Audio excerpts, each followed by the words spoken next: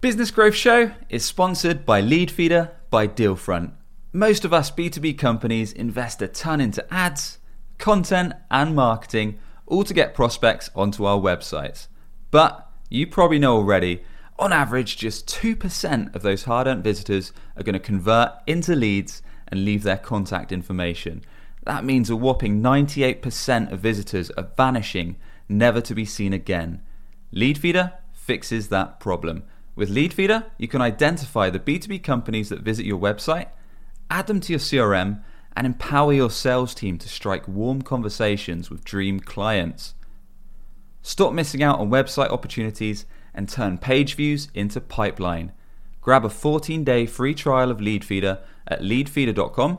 That's leadfeeder.com, or visit the link in the description below.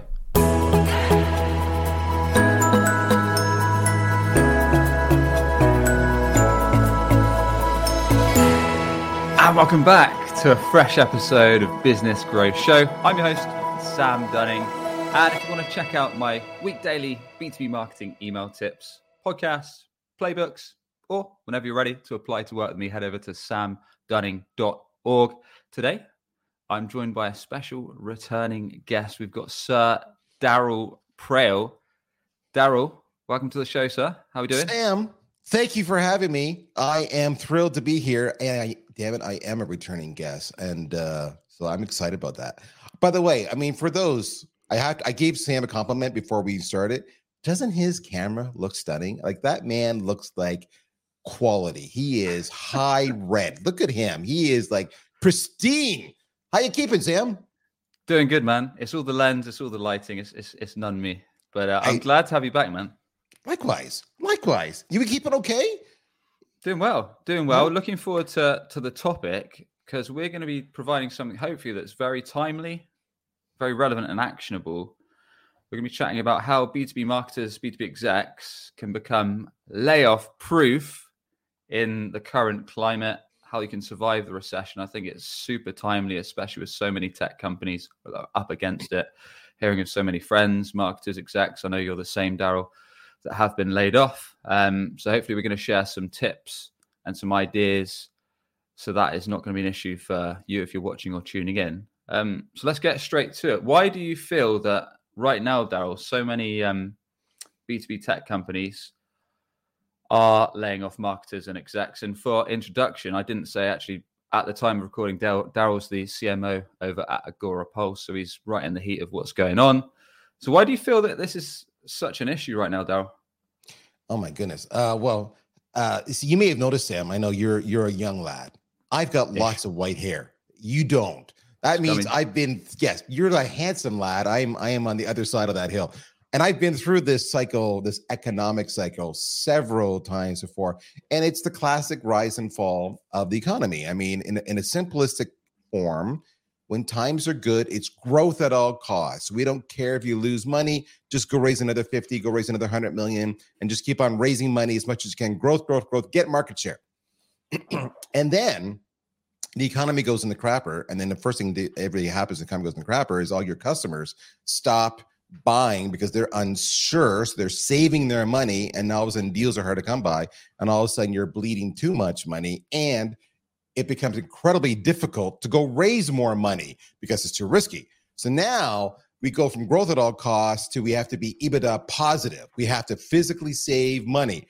And often the only way to be EBITDA positive, and for those who don't know, EBITDA, earnings before interest, taxes, depreciation, amortization, basically it means you're not losing money, right? Is you got to cut your money. You got to cut your spend. And there's only two ways to cut money, especially in a tech company.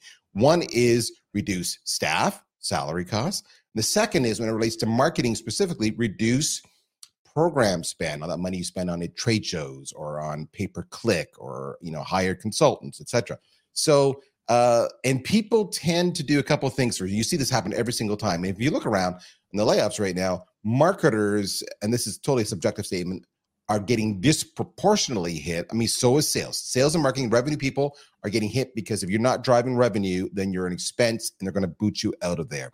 But marketers get hit first because they start not with people. Nobody likes to let people go. They start with reducing the programs and the budgets. And if I have a smaller budget, I don't need the same size marketing team, so I'll let them go too. And then if that doesn't stop the bleeding, now I'm going into sales and everything else. But that's why it's as simple as that. If everybody would just start spending money again willy-nilly, then layoffs would stop. And the funny part is, I actually told my team over a year ago, I bet you it was like 15 months ago, it was early summer of 2022, and we had a staff meeting in my marketing team. I have 40 people roughly. And I said, we're about to hit a really rough spot in the economy. If I were you, I would get your LinkedIn profile up to shape. I would make sure your resume is up to shape. I would make sure you're networking like crazy, because you never know what's going to happen. And they were like, well, are you saying, Daryl, there's layoffs coming? Not saying that. There are no layoffs coming. I've just been here before. And then they were all scared. I said, well, don't be scared. You should always be this way anyway. You should be ready for it. But the reality is, I saw it. It's happening. It sucks. And I am seeing so many incredible people on the market now, simply because of layoffs, nothing to do with them or their performance. Couple quick ones before we dive into kind of what execs and marketers in the B2B space can do to combat this. But in your opinion, what do you think was the main cause? Because I know damn well as well, come 2020, 2021, funding was being given out like crazy. Yep. B-tech companies especially were splashing cash like mad on all sorts, events, sponsorships, ad spend, whatever it might be, influences. Yep. Whereas these days, when you talk to these same companies, they're so much tighter with their cash, rightly so, with what's going on. What do you think was the main tipping point? I mean, I think it was the main tipping point. Oh, geez. There's a how do I put this? There's a delay, right? So inflation, post-COVID, you had the huge issue of inflation started going crazy around the world. There was no, how do I put this? There was no supplies. So people they weren't able to meet the orders. So then prices started going up, and it just cycles. Prices goes up, but nobody wants to raise their prices because they'll lose their customers. And what you end up happening is you have a couple things happen. You have one, a realization that in any one category, pick a category, maybe it's sales engagement, or maybe it's CRM, right? Or maybe it's finance, or maybe it's HR. Pick any kind of category. You have one or two leaders. So like in CRM, you kind of have Salesforce, and then you might have HubSpot, right? Sure. In sales engagement, you might have outreach, you might have sales law. You get the idea. There's always two category leaders. In soda, cola, there's Coke and there's Pepsi, and then there's everybody else. So suddenly, when the economy gets uncertain, you have people pulling back the knobs and reducing their spending a little bit. And then people are trying to see, well, is this just momentary? Is it going to rebound? So it takes like 6 months to figure out, oh, this is a long-term thing or a short-term blip. The next thing you have is then they have to go, well, what do I need to do to reduce spend? And what tends to happen is they tend to do it. They should know better. They should do one big cut at once. We're going to cut 30% of the workforce. And instead they do the salami technique. We're going to cut 5%, then we're going to cut 5%, then we're going to cut 5%, then we're going to cut 5%. And that's what you see. I saw a friend of mine the other day sent me a note. She says, it happened. I got laid off. I made it to the fourth round. That's a problem when they make it to the fourth round. The company was irresponsible, but nobody likes to let people go. And then for those same companies that raise a boatload of money, now the venture capitalists, the VCs, the investors are exerting massive pressure to return to EBITDA positive because they're trying to protect their portfolio. So that's what's happening. Shit flows down. You see it in the CEOs, and they're applying it down. That's why it takes time. That's why I called this 15 months ago. You could see it was going to happen, but it takes time because they're always doing just is this enough? Is this enough? Is this enough? It is what it is. You've been on both sides of it, right? Because you're a CMO. Like we often, especially scrolling in the LinkedIn feed, we'll see straight from the execs. And of course, I feel for them, especially marketers, sellers, whatever their role is. And they've been at the front end of it because they've been in a round of layoffs. So of course, we sympathize with them. But at the same time, what is it like as an exec that's actually got to do the firing or got to be involved in the layoffs? Because I guess a couple of things. One, emotionally, but then two, do companies typically give these employees kind of big payouts, or is it a case of they just get this harsh cut? Because I'm trying to look at it from both angles. So I'm not just saying, yeah, it's really harsh on the execs, on the marketer or the seller, or whatever the role that's been fired. Individuals. Also, what's it like for the person that's doing the firing and the company? Like, what's the knock-on effect to them? is actually helping them in the short term, or they're having to do a bunch of payouts for redundancies and things like that, and then they're going to have to get back in the cash flow positive? Okay, no problem. Obviously everybody handles it a little bit differently. If this is your first time doing it or second time doing it, it is stressful for someone who's doing the laying off of your employee. It's anxiety inducing. You're going to lose sleep. You're going to talk to your peers and say, how have you done it? Do you have any pro tips? You're going to go to HR and say, what's the process? And candidly, I have rarely seen HR do this well. I think I say to my friends, I said, I've had one good HR person in my entire career. And for all those HR professionals listening, I'm sorry, but it's true. You give us crap advice. You give us prep us, tell us, if they ask you this question, this is what you do. This is the order of events. This is how you do it. I'm HR person. Let me deliver, the key points so you get in, make the news, and you can get out. We need to have witnesses, right? Because, we don't want to be sued and have things that are misrepresented. The whole process needs to be understood. HR could do a much better job on that, and they don't. So that's the first part. If I'm giving you any coaching, if you lay off people, make sure you have a complete FAQ from your key people, vet it with your CFO, vet it with your CEO on exactly the process, exactly the answers to the questions you can anticipate, etc. That's the first part. That will give you some comfort. Second part is a responsible manager would have done like what I did 15 months ago, which is said, you should be prepared. If it ever comes down, it's not because of you, because I love you, I like you, I respect you, you're talented, you're gifted. That's why you're on my team. If I had a problem with you, I would have pipped you or let you go. If you're here, you're capable, you're good. But, economics are economics, layoffs are layoffs. And if we have to let people go, you're at risk, just like I'm at risk. And I even tell that to people. I said, I'm actually somewhat more at risk because my salary is more than your salary. So there you go. But you prep them, so there's no surprises. So then when it finally happens, you just do it with compassion. It sounds stupid. And how I tend to do it is I do a 1-2 punch. I partner with HR, and I'll simply say, and the call comes on, I'll say something like the effect of, as this, I said, if you're seeing me in HR here, you kind of know what's happening. As you know, the economy's not great. We're missing our numbers. We're bleeding cash. And unfortunately, we have to make some cuts. And unfortunately, you're impacted. This is nothing personal. This is just a business decision for the survival of the company.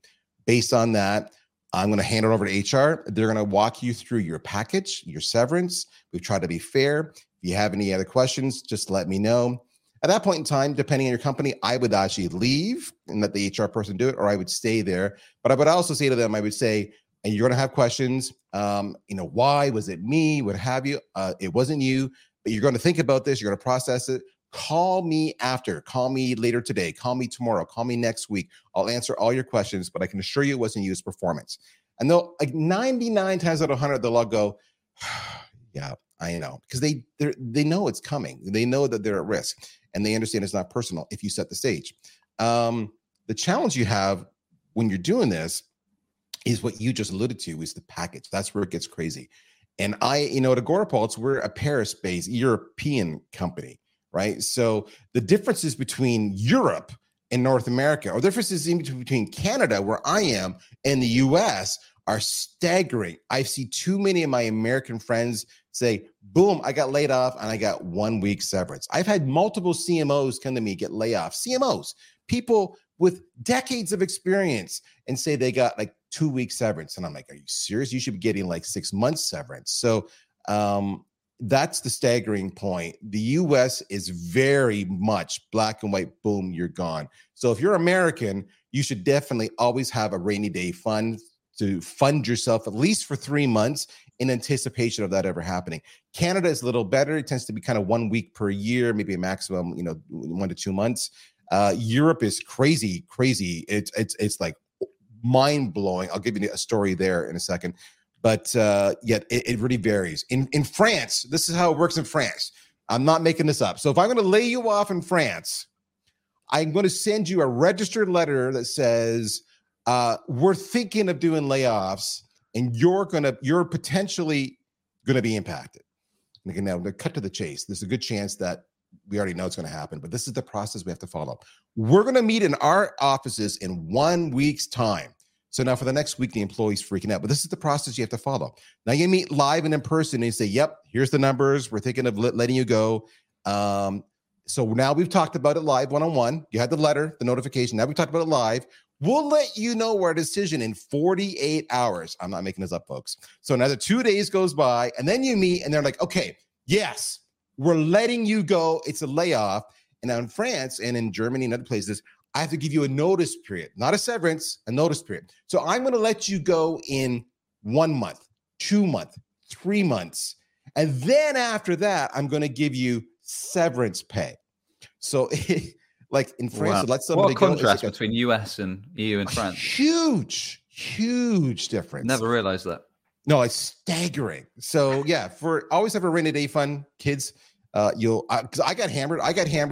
I got laid off back in 2006 when I was a CMO, and I was working for an American company. I was in a Canadian office, and they let me go with no severance, which is illegal in Canada. You can't do that, but they were determined it was no severance. And so there I was. I had 2 young kids laid off. I didn't have sufficient rainy day funds, and I had no severance. Welcome to life. That mistake never happened again. And for the record, I sued their sorry asses, and 4 years later, I got my severance. So there you go. Got it. No, I appreciate you openly sharing that, man. I didn't realize kind of the US was so different to EU. Obviously, me being in the UK, I'm only familiar with what's going on with me. Yeah. And the rest of my team and colleagues and stuff. So appreciate you kind of giving us insights there. So we go on a bit off tangent, but I think that's useful to set the scene, and also useful for anyone tuning in that doesn't understand what's going on in the wider organization, to give some perspective, because I find it quite useful as well. Why is it that when things get rough, that nearly always marketing gets the cut, gets the snip first? Well, like we talked about, it's because of the budget. People think about it. It's personal, right? Okay, so imagine you, Sam, you have to let me go. And you have 2 pots. I can let Daryl go because Daryl's got a salary and that'll save X dollars. But that means I have to have that conversation with him. And I'm going to look at you, Sam, with my puppy dog eyes. I might shed a tear. I might do this. And you have to do this. You have to break the news. And I'm like, can you tell my wife and my dog, please? Because I'm a mess. And I'm making fun here, folks, but this is the truth, right? This is how people react. Or I could say, Sam, there's the budget, there's the program spend. All right. So now you don't have to let me go. You can just reduce the budget. What are you going to do? You're going to say, I'm reducing the budget. The reality is that's a mistake. So that's why marketing gets hit first. The rest of the organization is just staff. Unless you're a manufacturing entity where you have assets like presses and whatnot, and milling machines, etc. The rest of the organization is just people cost. That's it. Marketing's got 10, 15, 20% of the overall revenues for campaigns, for those ads, for those trade shows, for the billboards. And so they cut there first. That's why marketing always gets hits. And then once they cut that, then they realize, oh shit, we cut the program spend, but we still have the people cost, but the people aren't busy anymore because they don't have enough money to spend to do the programs. So now we have to reduce marketing. And then what happens is they realize, oh shit, we did that. And now there's not enough leads coming in. So now we have too many sales reps. So now we need to put the pressure on the sales reps and say, you need to do more activity and you need to do more outbound calling. But they've been living at the trough of inbound. So they're not good at doing outbound. So then, 3 months later, like, okay, we have to cut sales. And welcome to Revenue 101. The last thing I'll say about why we're here, I meant to mention this, is because too many companies today are solely focused on new logo acquisition. And the reality is when you're in this economy, and you can look at people who are doing well, companies who are doing well in this economy are not doing well because they continue to get new logos. They're doing well because they shift their revenue mix from new logos being really high in the good times to customer expansion being really high in the bad times. So if you don't have anything in your price list that you can upsell or cross-sell, then you're screwed. So my advice to you, if you're a founder, you're in leadership, you're in charge of the product roadmap, is create things now that can be upsold or cross-sold so that you can then expand your install base and survive these times. So that's that's like the most important takeaway for anybody in tech. Good man. Good man. So we've set the scene quite well. Now, if anyone tuning in is a marketer, is someone that's in an organization and they're thinking, shit, this has scared the hell out of me, really. I never want this. Yes. I never want this to happen to me. I want to make sure that my role, whether I stay here, whether I move on to another organization, is going to be pretty secure. In your opinion, what are some of the top things, and I'll share some of my thoughts as well, what are some of the top things that you can do? Let's look at it from perhaps a marketing exec's point of view to make sure that your position is going to be safe for the longer term. Okay, so I'll preface the whole. I'll give you the answer, but I'll preface everything by saying you can do all this and still be shot, just so you know. But what you'll be is instead of being shot in the first round, you'll be shot in the fourth round, like my friend was. So that's all it is. So there you go. Okay. If you go back to the 15 months I gave my team, what were the things they could have done then, right? When you can see it coming on the horizon. Dark clouds in the sky, and it's coming towards you. All right. So then the big couple thing is go back, revisit your LinkedIn profile. All right. Re-optimize it. If you don't have a great LinkedIn profile, then physically go and I always tell the story. I bought a book. It's still sold on Amazon. An ebook cost you like $10. It was called How to Write a Killer LinkedIn Profile. And the reason you do that is because you want to stand out from the crowd whenever you're looking for a job. The second reason you do that is you want to get found by recruiters when they're looking to find another person, right? So if you're at risk, they could find you and say, "But this is other company over here, much safer industry," and you could apply, just shift careers, shift companies.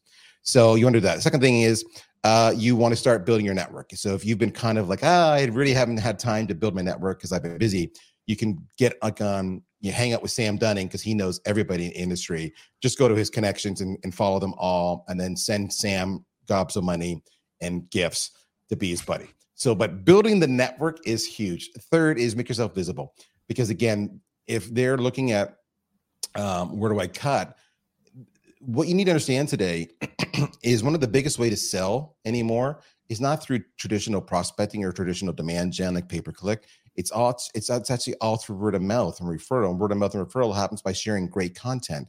And like, holy smokes, what I hear from people all the time is like, I see you all the time. I open my LinkedIn, I see you. I see you nonstop. So if I'm waving the company flag, hey, it's Daryl Pearl here, CMO at Agorapol. It's the world's best social media platform. Let me tell you today about whatever.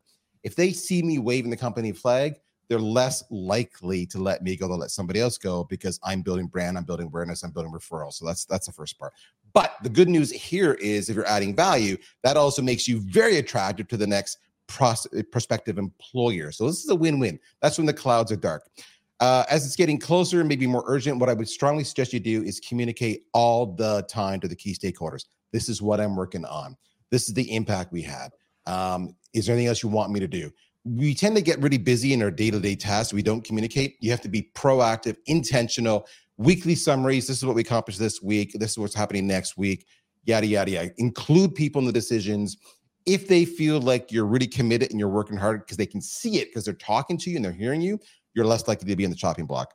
Next thing you need to do is you need to measure yourself. So you need to do the math that says, because I did this resulted in this much pipeline or this many closed deals. All right. And you need to basically justify your position. So if you simply say, well, we made a lot of awareness and therefore we have more website traffic, so I assume I'm doing great, you're going to get shot. Whereas if you can say, no, I can show you exactly, this is how much pipeline I created from, prospecting or from pay-per-click or what have you. And this is how many deals closed. And this is the revenue. We spent $10,000. We generated $40,000, right? If you do that, nice little dashboard, and consult that often, share the numbers with them often, you are not going to be let go. Because basically what you're doing is you're making a business case for yourself. So you're being proactive. You're being intentional about your communication to make sure they know you exist and you're a great team player and you're good for the company, better than your peers. Remember, it's a classic. If a bear is chasing me, I don't need to be fastest runner. I need to be faster than you. So if you communicate more, it's the same analogy. And the last thing, measure and show them the impact you're having. That's it. If you still get killed after that, you did everything right. That's solid. There's not much I can add to that, really. So recap those 5. Optimize your LinkedIn profile. Start building a network. So if shit does hit the pan or you need to call on your peers, you've got kind of a solid community there that you can call upon. You can ask a favor because you've already possibly given them a favor or helped them out in the past. Number 3, make yourself visible by sharing content, whether that's LinkedIn, podcast, YouTube, another channel that your prospects are potentially seeing you active on. Communicate regularly with your stakeholders. Make sure you're sharing what's going on, what's happening, the updates, and measure proof of results with numbers, actual impact on revenue. Probably one of the most important ones. The only things I could add to that really is bringing new ideas to the table, i.e. if you've tested a new channel, perhaps in the marketing perspective, and you've perhaps just been doing it on the sideline or something like that, and it's been working well. So you think, look, let's, I don't know, start an email list, or let's start a LinkedIn series or a little podcast or something like that. I've come up with an idea. I've actually lined up 10 guests that fit our ideal client profile, and I'm ready to bring them on to the show. Are you happy for us to kind of brand this for our company, something like that? Because if you can bring these kind of ideas that are outside the box, but are likewise quite low cost to produce, and you've already done some of the legwork off your own back, if you're showing leadership that, they're going to think, shit, this guy actually, or this girl actually knows what they're doing. They've brought ideas that are probably going to build our brand and drive some pipeline over time. Then they're a real big asset. And they also know you could probably do that by yourself. Like, they want to keep you. And apart from that, learning, like, one of the biggest things I can add is learning on the side. So what I mean by that is, rather than just doing your 9 to 5, start something yourself, whether that's a marketing experiment. That's where I was going to go next. Nice, Get a side hustle. Get a side hustle. Yes. We'll go into that as well, because I think there's a deeper conversation around side hustles. And I know some organizations allow them, some don't, but we'll talk about them regardless.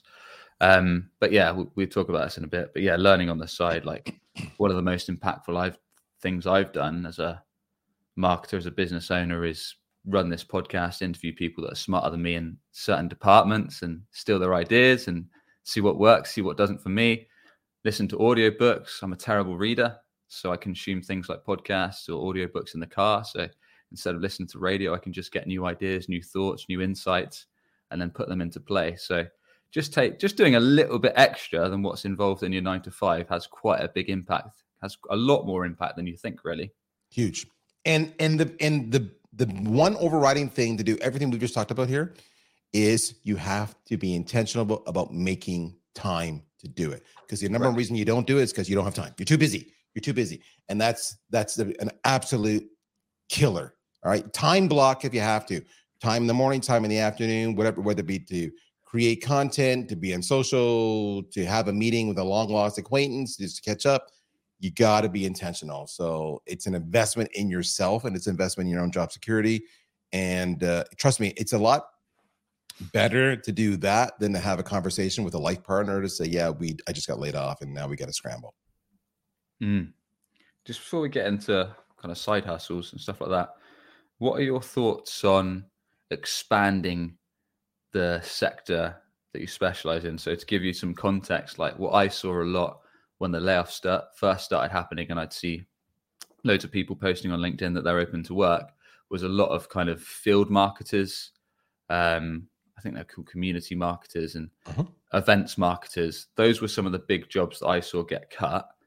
So I guess my question to you is, should marketers look to be less specialist, i.e. in one sector like that, and more rounded in terms of their expertise, i.e. they might have some knowledge in SEO, they might have some knowledge in website optimization, copywriting, paid ads, they might have a general idea of all these things rather than just lock themselves into one area? Is that more valuable or not? So it's interesting, right? So specialists will earn more money than a generalist will. So you'll hear me out, folks. A specialist will earn more money than a generalist will. But a specialist will hit a ceiling. They'll only be able to go so far. What's a good example of that? Somebody who's like an SDR rock star can become an SDR manager, maybe a director of SDRs. They're a specialist, but boom, that's as far as they're going to go. They're never going to be, it's rare they'll be a VP of sales with only SDR experience. So the beauty of doing what Sam just said, which is expanding, is it actually will pay huge dividends for you long-term in your career, because then if you're a generalist, a couple of things happen. One, you're building more skills. Two, you can actually have more intelligent conversations with your colleagues, with your peers, with management, because now you have context, you have experience, you have storytelling, you have reference points you have stats, you have data, you have examples, all that wonderful stuff. Three, it gives you a better career trajectory, because now you can go beyond the SDR manager to become, head of sales, because you've done SDRs, you've done sales, you've done marketing, you've done pay-per-click, whatever it might be. You can become a revenue person, you can become a growth person, you become a GTM expert, whatever it might be. So the generalist thing is good, because if you're desperate for money or some side hustles, then you're basically looking for, I'll do anything, you tell me. So it opens it up the possibilities for you. But yeah, it also at the same time, it does give you bigger career trajectories. So it's a good thing to do. I think you should do it. Like I always look at the one thing, I'll use an example of expanding. I look at the role of the CRO, the Chief Revenue Officer. And I don't know how anybody can be a Chief Revenue Officer who hasn't done sales and marketing. I just don't know how you can do it. You need both skills. And ideally, customer success, too, all three skills. If I only did one role, I'm going to fail as a CRO. So expanding that footprint, and sometimes that means in your career, taking an intentional detour. For the next 2 years, I'm going to go over here and do this role, and then I'm going to come back because now I've got that. So absolutely, it's a good investment in yourself, an investment in your career. But it does mean it could also be a distraction. So, be intentional is really my advice to you. Yeah, that's smart. And you've done both, right? Haven't you? You've been a CRO, you've been a CMO. So you've seen both sides of the coin. Carried a bag, the whole 9 yards. Yes, I've done both. It's the white hair. Been around long time. Good man. So let's get to side hustles. I suppose first and foremost, do you think that in the B2B space, because that's what we're focused on, sellers, marketers, is it a smart idea to have one? Is it a distraction? Is it useful in case shit hits the fan? Like, what are your thoughts? Yeah, great question. Yes, I think it's incredibly smart to have one.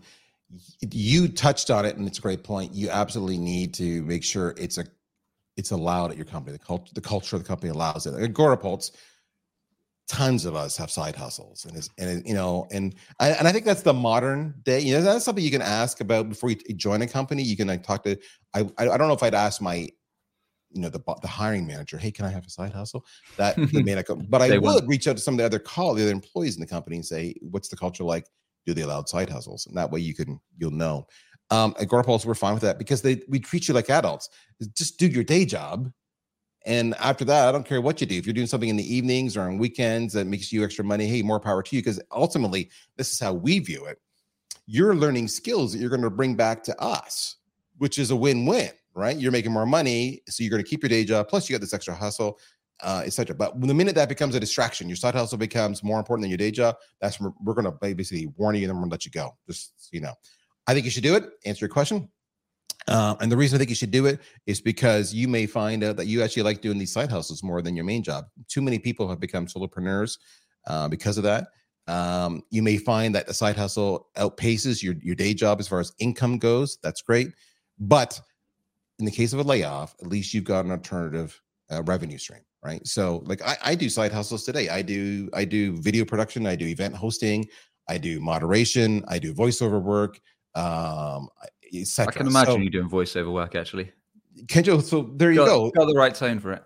I appreciate that. So that's it doesn't affect my day job, but and I don't. Now, for me, I don't invest a ton of time seeking it out. It kind of comes to me, but everybody, you have to build up a book of business too. So definitely do it. But I want to be clear here. If you choose not to, because you're prioritizing, say, family time or relationships over that, that's okay, right? You don't have to. But if you're worried about the layoff, having a few more pokers in the fire really is advantageous in case you do get impacted by a reduction in staff. Yeah, it's one of those things, right, isn't it? It's not going to be for everyone, and it's something you can start quite small, i.e. on LinkedIn, you make a lead magnet and you charge like $10 for this in-depth, detailed PDF guide or video series that's focused on your area of expertise. Maybe that's video production, maybe that's SEO, maybe that's a specific element of paid ads, whatever the heck it is. You slowly build it out, charge people $10, $20, whatever, build out your email list, and then you gradually ramp it up and maybe build other products, other services off the back of it. That's just one idea. Exactly. You could do a podcast, you could do a video series, whatever. And then you can, whilst you're doing it, you learn at the same time because you're kind of learning kind of how to set this up, how to sell stuff, how to build an audience, how to build an email list, how to build a following on LinkedIn, perhaps. You realize if you actually like it, or if it's just consuming time and you're not making any cash, you need to move on to something else. And like I say, it might just be that you decide you want to spend more time with your family and focus on your main job, or it might decide that this thing gets big, it blows up, and you want to eventually start your own biz. So yeah, I think there's only good that can come of it from my experience anyway. Agreed. And learning. So yeah, like you say, check with your company, because you don't want to get yourself fired for no reason. All right, we've covered some good ground. I think the only other thing I want to kind of touch on is if there's anything else that we've not discussed really that you think marketers perhaps or founders should be doubling down on, just to make sure that they're going to be all good through the ups and downs that are going to be no doubt ahead of them. The one thing it's hot right now, and when it comes, especially comes to doubling down, is the whole concept of go-to-market, GTM. Now, I will tell you this: when I say GTM to most people, they all go, "Yep," and they nod their head and they give me that knowing look, like they're in on it and they know what's going on. But the reality is, what they're really doing is they don't know what it means, and they're simply saying in their mind, they're saying, "Okay, I have a sales plan before. Now I'm going to have a GTM plan," but it's just a sales plan with another acronym. Or I have a marketing plan. This is my strategy to drive, new demand or new awareness. And I'm going to change the word marketing to GTM. Now I have a GTM plan, but it's still just a marketing plan. That's not what GTM is. GTM is a framework. It's a framework to solve business problems. And to me, it's like the last time in the revenue world, we had a framework that changed the way we did things and unified all the revenue contributors was when Serious Decisions launched the demand waterfall. For the first time ever, we had this concept of what an MQL was, what an SQL was, what an SAL was, etc. And that evolved over time. But before that, we had no framework that united us. GTM's the same way. GTM's about saying, what's the problem we're trying to solve? Not what's your sales plan, not what your marketing plan is. What's the company's problem?